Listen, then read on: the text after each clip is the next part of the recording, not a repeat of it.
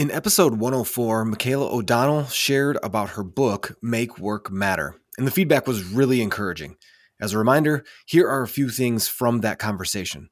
Faithfulness precedes fruitfulness. Trust your creativity and build resilience.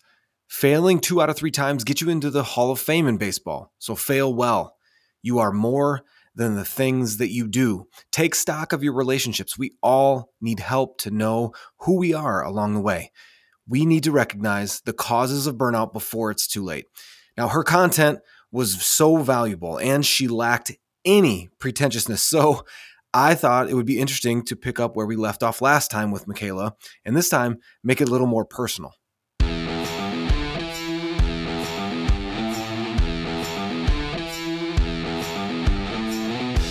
Welcome to the Impact of Leadership podcast, where we believe that no one drifts into excellence. I'm your host, Steve Shear, and today's episode is about healthy constraints, addressing burnout, and the freedom of knowing that you can't do it all.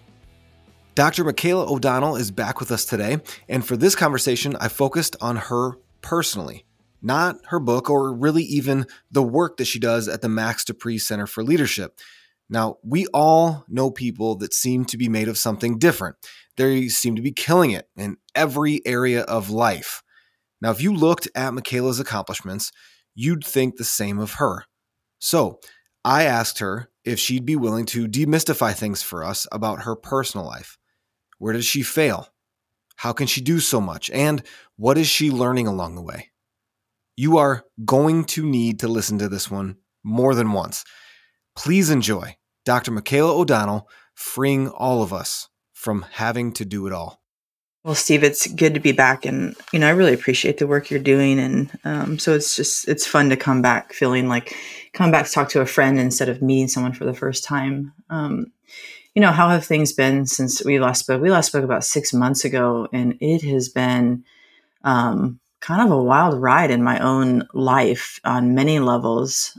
We talked last time around. I was putting out my first book, and that book I think it's been out in the world for about 6 months, and it's just been surprising, a deep learning curve of what it means to put a book out in the world and to put yourself out in the world in that way. So that's been a whole process. Also, my family and I, we've decided to move. We're moving. At the time of this conversation, we're moving in 2 weeks. We're relocating from California to the Midwest, and I'll keep my job. All of that sort of stays the same. It's one of the benefits of, sort of our increasingly distributed society. But there's just all kinds of feelings and things that are coming with that as well. So I feel in different ways like I've been in my own season of transition. The last thing I'll add on to that is I've been in my current work role for about a year now, just a little over a year. And so you might imagine the first 6 months are a particular shape and style. And then the next 6 months are different. And I've, just kind of become clear what my work here is, and even some of my flaws and strengths and some of that kind of stuff. So I'm in a season of deep learning, catalyzed by a lot of newness and a lot of change. Welcome to the Midwest when you get here. Yeah, thanks. We're welcoming you with open arms. Before we get into the meat of it, I want to say that your answer already is reflective of why I love having you back. And I'm so excited to have you back on, because you're in a season of deep learning. And for those of us who haven't written a book, to hear that is refreshing. Because there's a thing I think for a lot of us that haven't written a book do to authors unexpectedly or just kind of automatically, and that's that you have it nailed. And it's so great to hear that you are in a season of deep learning and you're an author of this book, and that you're human. So thank you for kicking us off that way. I didn't expect anything less. But before we move into kind of the body of things, anything surprising happened since the book came out? Well, I'll tell you, I'm moving to Nebraska. It's where I'm from and where we have a lot of family. And so we've made a choice to prioritize people and community first, which has felt subversive to both my husband and I, given we both have big jobs, and had to unlearn some things as we reprioritize that. So I will claim it, move into Nebraska. But you might imagine Omaha, Nebraska is very different than Los Angeles, California. So we're going to be in a world of culture shock there. Anything surprising? This is something that people said was going to happen about the book, but it was still surprising when it did, is the demands for my time they've just gotten really intense, Steve. And I don't have a best-selling book. I'm not like on the New York Times. I'm not some crazy public figure, not even anywhere close. And so sometimes I'm like, oh my goodness, I can't even imagine the demands on people who are more public's time. But even for me, like somebody who had I thought I already had a full and busy schedule. And now it's not just that it's gotten more full and more busy, because I actually don't know if it has, but there's more demands externally on my time than before, and more requests. And that requires a new kind of filtration, decision-making metrics for my husband and I, and for me, and for lots of other things. So it's just that demand on, I think time is probably the most precious resource we have. Right. And so that extra demand on that has been surprising since the book came out. Since we last spoke, I mentioned a little bit, but I didn't give you specifics, I don't think, until now. I got some really great feedback after the first episode. And one particular piece of feedback from a person that I'm pretty close with, he said that your answers dripped with wisdom. So I hope that's encouraging to you. But one thing that we didn't spend much time on was in the first episode were your personal experiences. And we did talk, we touched on that, we talked about it, but the focus was the book, and Make Work Matter is the name of the book. We'll have links to that and all that in the show notes. But you're a wife and a mom and a co-founder / CEO of a video production company, a strategic social impact consultant, and the executive director of the Max De Pree Center for Leadership at Fuller Theological Seminary. That is a rundown. So when I read all of that, and when I list all of that you're involved in, it feels like you've got 40-hour workdays. How are you able to run in so many directions? Oh, I love this question. And it's a good one. I mean, I think just very practically up front, like my work days end at 4 every day, which may be surprising given the list that you just said. Sometimes they end at 2:30, actually, depending on what day of the week it is and if I'm on pickup and drop off. And so we're talking about having a very limited set of time to be involved in the things that you just named. So the first thing is just the very real realization that I can't do it all. I'm not trying to do it all. When I am in a season at my most stressed, I think that's where I go. Like I go into higher control when I'm stressed for whatever reason. And so I've come to be able to recognize that when I'm reaching for more control in these different aspects that you named, especially professionally, I'm like, what's really happening? What's the stress? And I'm becoming more self-aware. And, as I'm, sort of approaching midlife, that's something I think that is getting more and more clear for me. I think a lot about, and this is a phrase that I've gleaned from the folks at Praxis. It's an organization that focuses on redemptive entrepreneurship. It helps people who are interested in starting businesses and are people of faith do that from a lens of participating in God's redemption in the world. And one of the things they talk about is, rather than seeking a return on investment, to look for multiples, right, of investment. Like basically, okay, so instead of trying to get something back for the way I invest, how I invest spark multiples? And this becomes very, very important for me in terms of time, that precious resource that I named.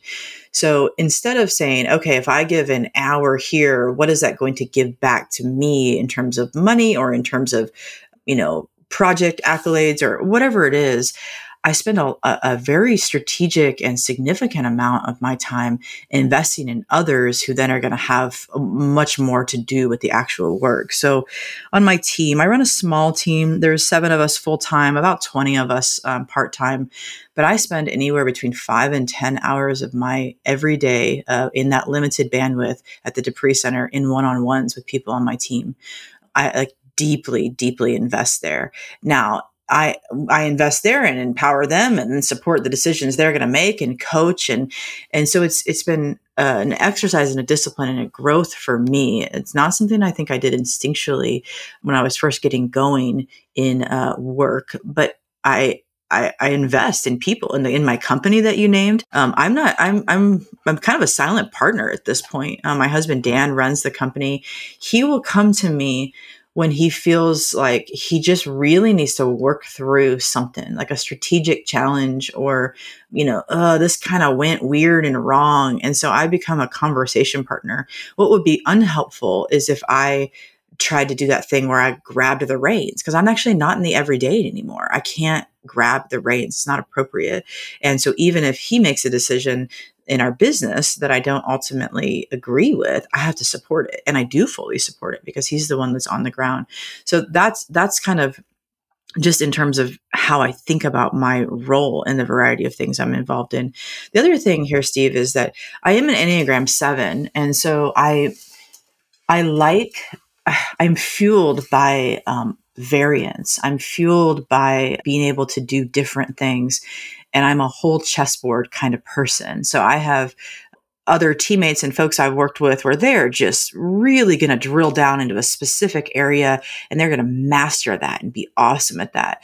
That would actually be somewhat suffocating for me in work. And so I like, rather than to be all the way in on something, to instead, touch multiple projects in a more generalist kind of way. So I know that about myself. And so I've designed my work life over time, right? When I say design my work life, it's been a 15-year process. So it's not just something I woke up one day and decided to do. Two more quick things here. Seeking partnerships. Like I think this is like, I just can't do things alone. And every time I try to, they're not as good. Even in the book stuff, part of the reason why it feels weird to promote a book you wrote is because you're like promoting yourself. I've got 2 more books on the docket and exploring partnerships with both of them, partly for that reason. And then the last thing is I am growing. I haven't mastered this, Steve, but I am growing more comfortable with disappointing people.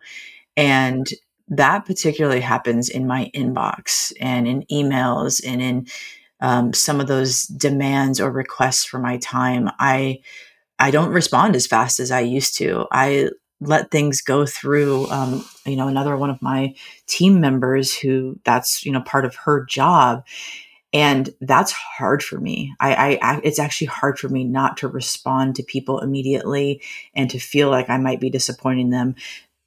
That's probably an indication of some more inner work I need to do. I need to keep figuring out why that's hard for me. Why do I want to please people? Why do I want everyone to be, to think I'm great? So there's a lot of discipline, a lot of self-reflection, a lot of needing other people, a lot of understanding the way I work that goes into this. What I am not saying is, here's all my hacks for productivity. I'm not just trying to become a more productive person. I don't actually think that's helpful for me or anybody else. So that's it. That's a lot, but that's it. Okay, I've got one quick thing for you before we get back to the conversation with Michaela. If you want a copy of her book, send a message to info@impactofleadership.com. We'll send the first 3 people a copy. Now, if you're number 4 or something after that, we'll send you some Impact of Leadership stickers or something fun. All right, now back to the conversation with Michaela. Looking for multiples or multiplication, partnerships, knowing your strengths, your weaknesses, disappointing people. I think I've heard you and Todd Bolsinger say a quote from, I can't remember the guys' names, but disappointing. What's that? Heifetz. Sorry, it's Ronald Heifetz. Yeah. Ronald Heifetz. Yeah, that's it. Yeah. Disappointing people at a rate they can't absorb. And that's stuck with me. So I love that. And then the of knowing yourself with the variance and that kind of thing, then surrounding yourself with people that can help to balance that. And just because you didn't say this, these are my words, just because those of us on the outside look at that lineup of things after your name of things that you're involved with, that does not tell the whole story. So this did not happen overnight, and this is not a life hack podcast. So thank you for that rundown. There's one other thing that is totally so interesting that you're quoting Praxis, because have you ever run into John Hart? I mean, we know each other just a little bit, but not well at all. Yeah. So it's years and years and years and years ago. He was actually in my house in Wisconsin, which is so weird. We had coffee together and stuff. So to hear that name come back up all these years later is kind of a cool, like circle of life sort of thing. The world's a lot smaller than you think. Cause he's New York, you're LA, and I'm in the middle of Wisconsin. So you touched on productivity and balance and things, but I'd like to kind of pause there for a little bit and just hear a little bit more about what you're learning about, the kind of the trifecta of health, productivity, and balance for yourself. For me, I've got two small kids. I've got a 6-year-old and a 3-year-old. So my commitment to them, and this is true for Dan, both my husband and I, Dan, it becomes, so entrepreneurs, like I'm an entrepreneur. That's like, I'm just made that way, right? That's also why you get this multiplicity of interests. That's how I'm wired. I talk a lot about context and constraints as an entrepreneur. Like, okay, what's the context and what are the constraints? My strong commitment to my children and the fact that some days I end at 2:30 and other days I end at 4, and that is, not necessarily typical for someone in an executive role, that becomes a constraint for me, and a healthy one. And so I make a lot of decisions around them. They are probably where that balance stuff comes into play. Now, I think the area where I still have to grow in this quite a bit probably is I'm not yet making a bunch of those decisions about health and balance for myself yet, right? I'm still sort of sidelining the needs of myself, and that's I think something that happens in leadership for a variety of reasons. I think there's parts of that are actually healthy, that, you're sort of not centering your own ego. And then there's parts of it that get unhealthy pretty fast. And so just ongoing learning there. But they act as a natural constraint. So, an example is I could probably travel about 4 times more than I actually do, 5 times more than I actually do. But I have a set number of days that I am willing to be away from home in a year. And it's not a large number. And so when somebody requests that I come and do something, I have to start to measure it against like these, is that going to make the list, and be fairly ruthless in that. And not all of us are traveling as part of our work, but we all have demands on our time. We all have things that are coming at us from different directions. And it's the old but very powerful adage is that, like, I've learned and am still learning to say some pretty declarative no's so that I can say yes to other things. That harmony, that kind of rhythm, letting those be a factor, letting my family life be real constraints, helps me to feel more healthy. It helps me to actually feel more productive. I'm more focused in the things I've said yes and no to in work. It helps me not feel like I'm, going a million miles per hour. And in the seasons when I am, like, maybe the 3 or 4 months around when the book came out, I'm like, ooh, this isn't sustainable. This is not like how I can be. And so I can recognize the swing as one that I can't continue on with. In terms of what else I'm learning about health, productivity, and balance, Steve, I think that we're doing some new research at the De Pree Center for leadership. And this is research that we expect to, we're just testing it in all kinds of ways. We did a bunch of focus groups. We've been getting feedback and pushing and learning more. We're going to do some exemplar stuff yet this year.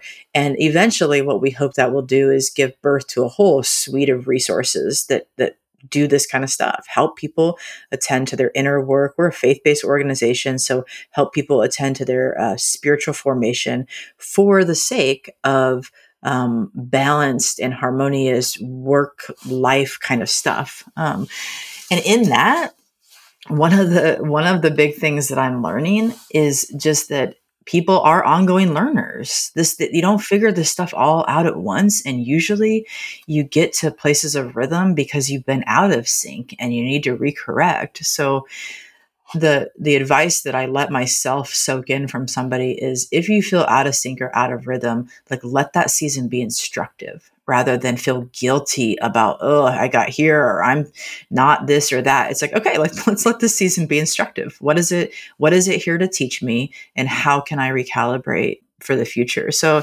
you can tell I'm that's an active and live conversation for me, learning on this stuff. Man, this is so good. So good. Before I ask this next question, I completely forgot I had a thought, and then I jumped to the next thing. You've mentioned your husband a couple of times. You on the Enneagram are a 7. Where does he fall? What is He's a 9. Okay. So the peacemaker, which at our best, that's a very productive life partnership, romantic partnership, parenting partnership, business partnership. At our worst, I'm all the way strung out, and he's like, making peace with whatever I want to do. And so, we've had both we've been married for 10 years, or almost 11 now. So we've had both seasons of both, but we're able to kind of recognize how our personalities work together in that way.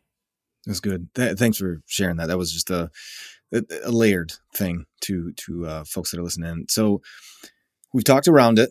I actually even mentioned this to you before we hit record. This horrible, to me, it's a scary word that I never really thought would be applied to me, but burnout.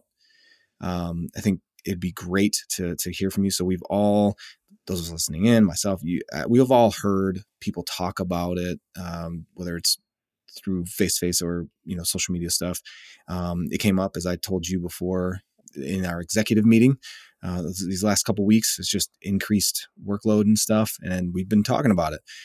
So with your experience and research, I have a particular interest in your view on the term burnout. And to be very, very clear, I joked with you before we started recording, I am not expecting you to solve our problems in these 30 minutes. So I want to be clear on that. But I really do want to know, what should we know and be paying attention to? What are you seeing when it comes to burnout? I think it's a great question. And yeah, I'm not a mental health expert, so I won't pretend to be one. But my work has me talking to leaders all across different industries every week.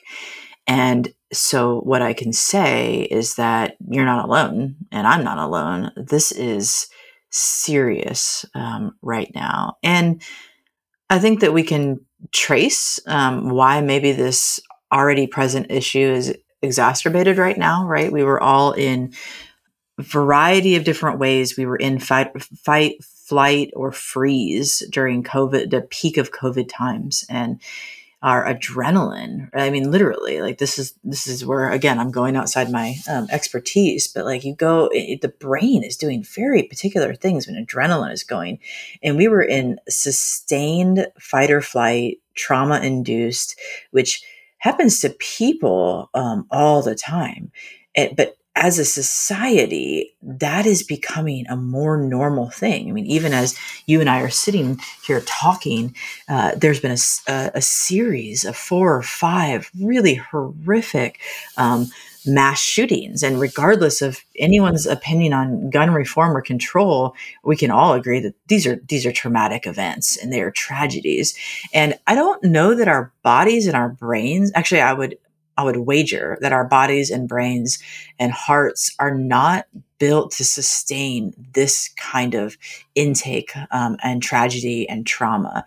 And that's been one of the interesting pieces of a more connected world, right? We hear more about what's going on with each other. We have this pandemic that's made possible through global travel, and for all the really wonderful things about being more connected as a world, it's taking a toll on us as individuals. And one of the things that I hear people talking about is, right now, over the last 6 months and probably over the next year or two, people saying, okay, we're not in the work way, in that sustained COVID kind of accentuated period of intensity right now. And so now, as I lift my head up, I realize whoa, what have I been doing? Whoa, I have just been running fast for 2 or 3 years, maybe 10 years, who knows?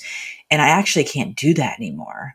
And burnout is one of those things. It's just not an overnight phenomenon. You don't get burnt out after a week. You get burnt out after seasons of sustained unhealthy rhythms usually put on us. It's not just that we're people who want to work a lot and we are people who want to overcommit. It's like, no, there's a lot going on and expectations are getting intense and people are quitting and we've got to solve things and, X, Y, and Z, right? And the thing about burnout is it's also not something that can be solved at once. So I'm thinking about somebody else I was talking to just yesterday, Steve, and this person is like, I'm done. I'm going to take a year off. I'm done. It's over. I'm done. And I just want to acknowledge that if you've gotten to that point where you are truly done, like you probably are done. You probably do need to step back because it's like psychological. And I mean, I know that there's very real things like paying your bills and I'm not trying to minimize that, but if you're done, you're probably done. But if you're like, I feel burnout, I feel like I'm in the first stages of burnout, and I'm using first stage without in a very untechnical way here. I get the image of a, like, okay, so my kids and we went to Disneyland on Monday, and on the way there, I let them both watch something on their iPads. We don't do a ton of iPad stuff in our house, but whenever we travel, it's like probably just for my own sanity. I'll admit Yeah, that. because you're human. Because I'm human.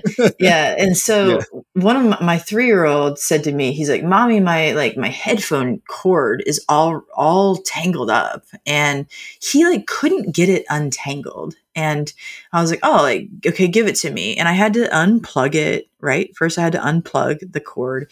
And then I had to sort of sit there carefully and patiently and unweave these different strings, this different cord from one another until it was finally loose and straight again.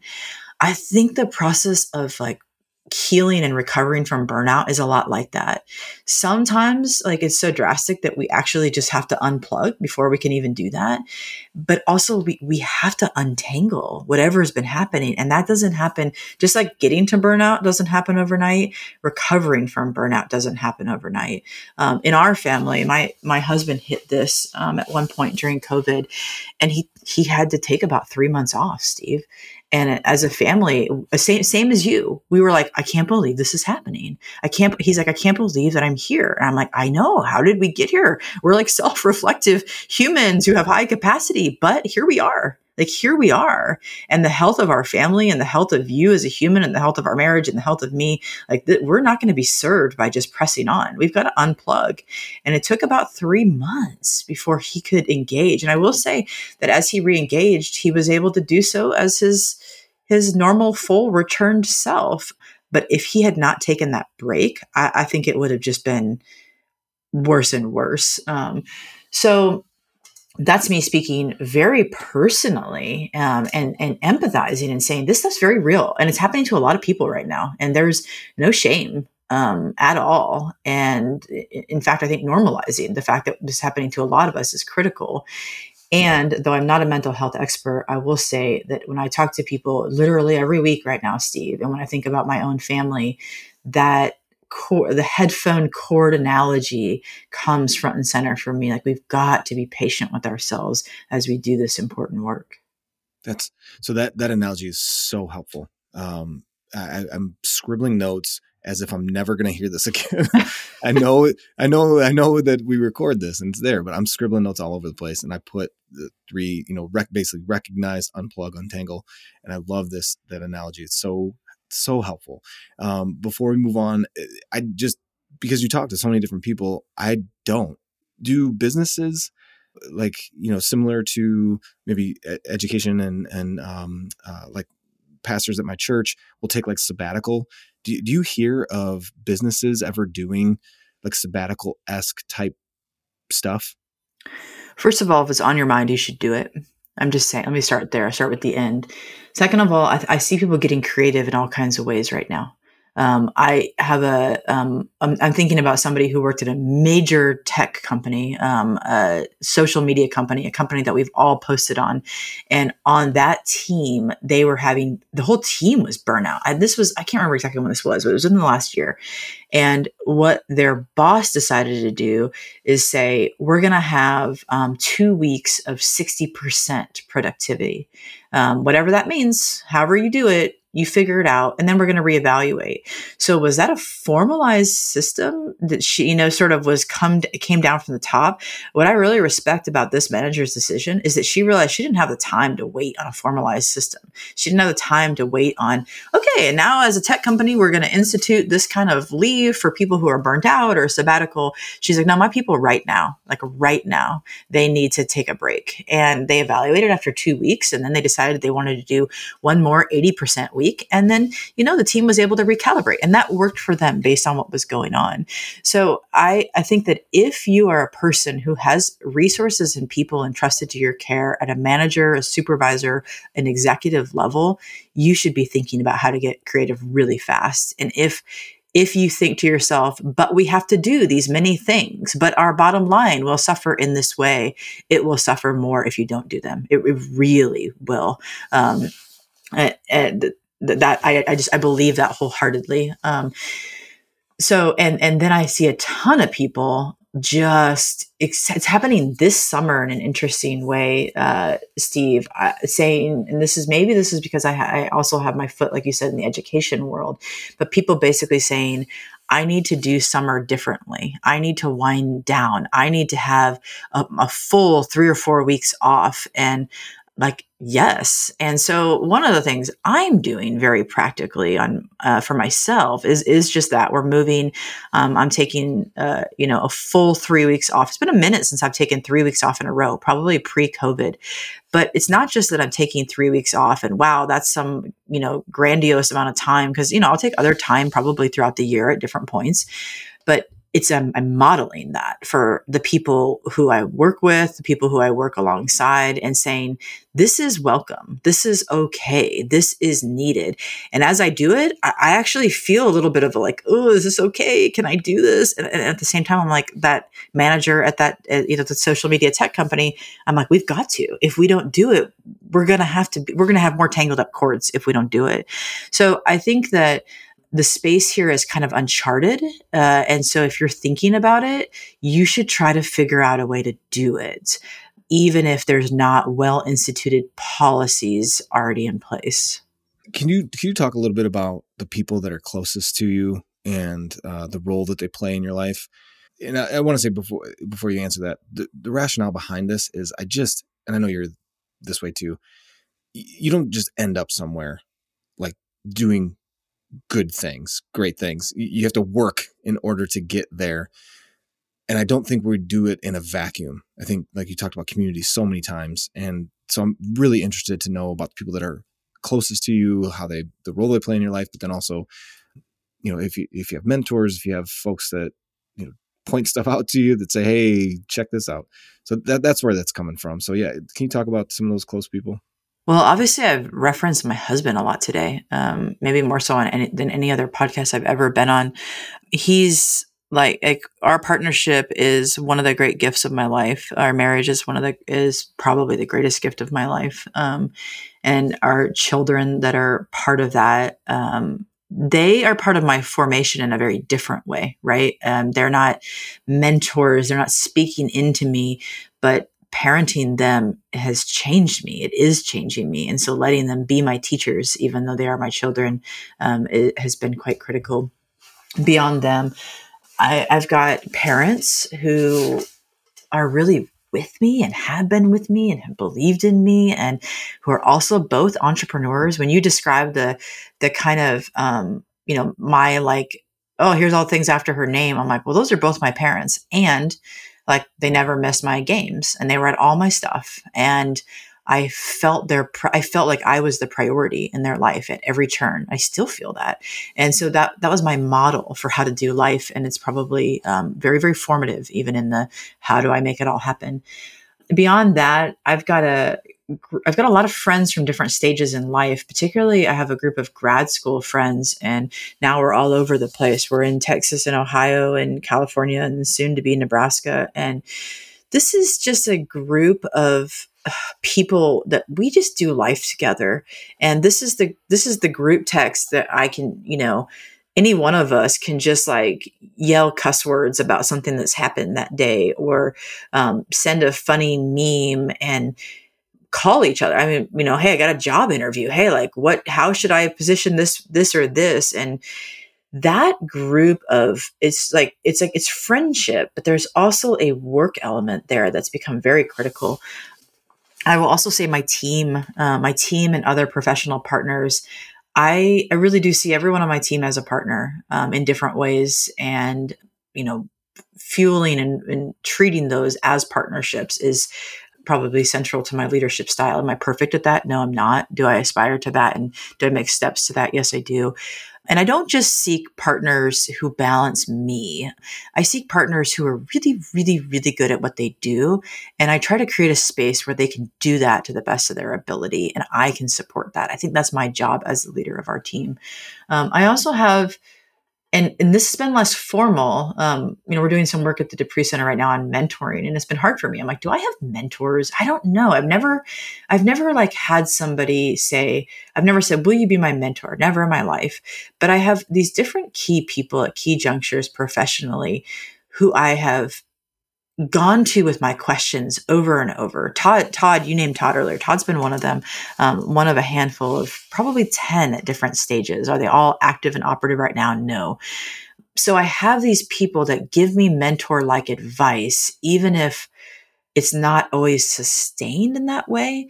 And they have been so critical. They just, because they can, it's like they're always older, they're always wiser, they're always more experienced. And it just, their lens on life is more developed. And they help me cut through chaos and learn what I need to, and help me know who I am in ways that, again, they've been at the world for 30, 40 more years. They've seen a lot more of life and a lot more people, and they help me contextualize myself in ways that I can't do alone.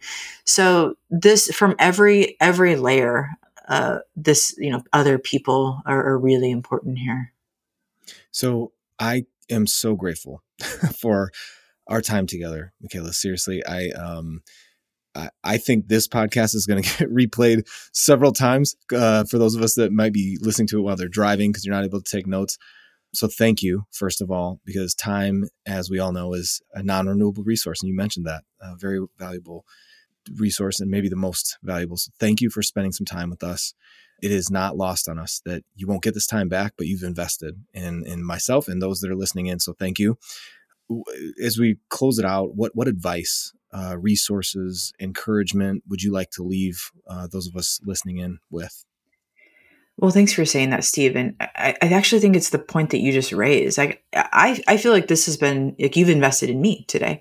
I've gotten the chance to think. I've gotten the chance to be reflective about my own learning, about things that have worked and haven't worked, about who I want to be and who, where I might still fall short, and that's okay. And to have an honest conversation like this will now buoy me for at least the rest of the day. Like, I know it will. And so I would say, as encouragement and advice, if you will, is to be thoughtful and mindful about where you're making those investments, and to not underestimate the impact that you actually have on other people. And that's very, very valuable and ends up giving back to you in the same accord. Well, that's a great place to end it. Thank you so much. I'm looking forward to whatever the other two books are and the partnerships, and maybe we'll have another podcast where we talk about a book, and then we'll have a follow-up where we keep it real. How about that? How about that? I love that rhythm. All right. Thanks a lot, Michaela. Thanks, Steve.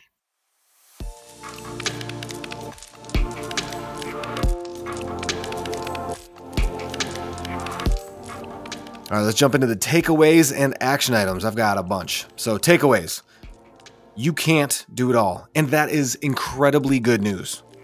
Number 2, context and constraints. 2 ingredients to make sure you don't lose your mind. Number 3, harmony and rhythm of life over balance in life, because perfect balance is a myth. Action items. Recognize the issue of burnout.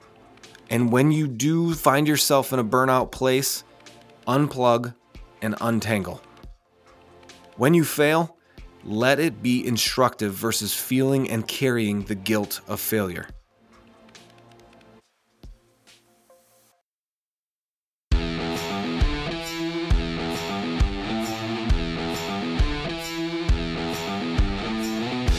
Now make sure you scroll down to see the links in the show notes. I've put several things there, including where you can dive into the research that Michaela and her team are doing.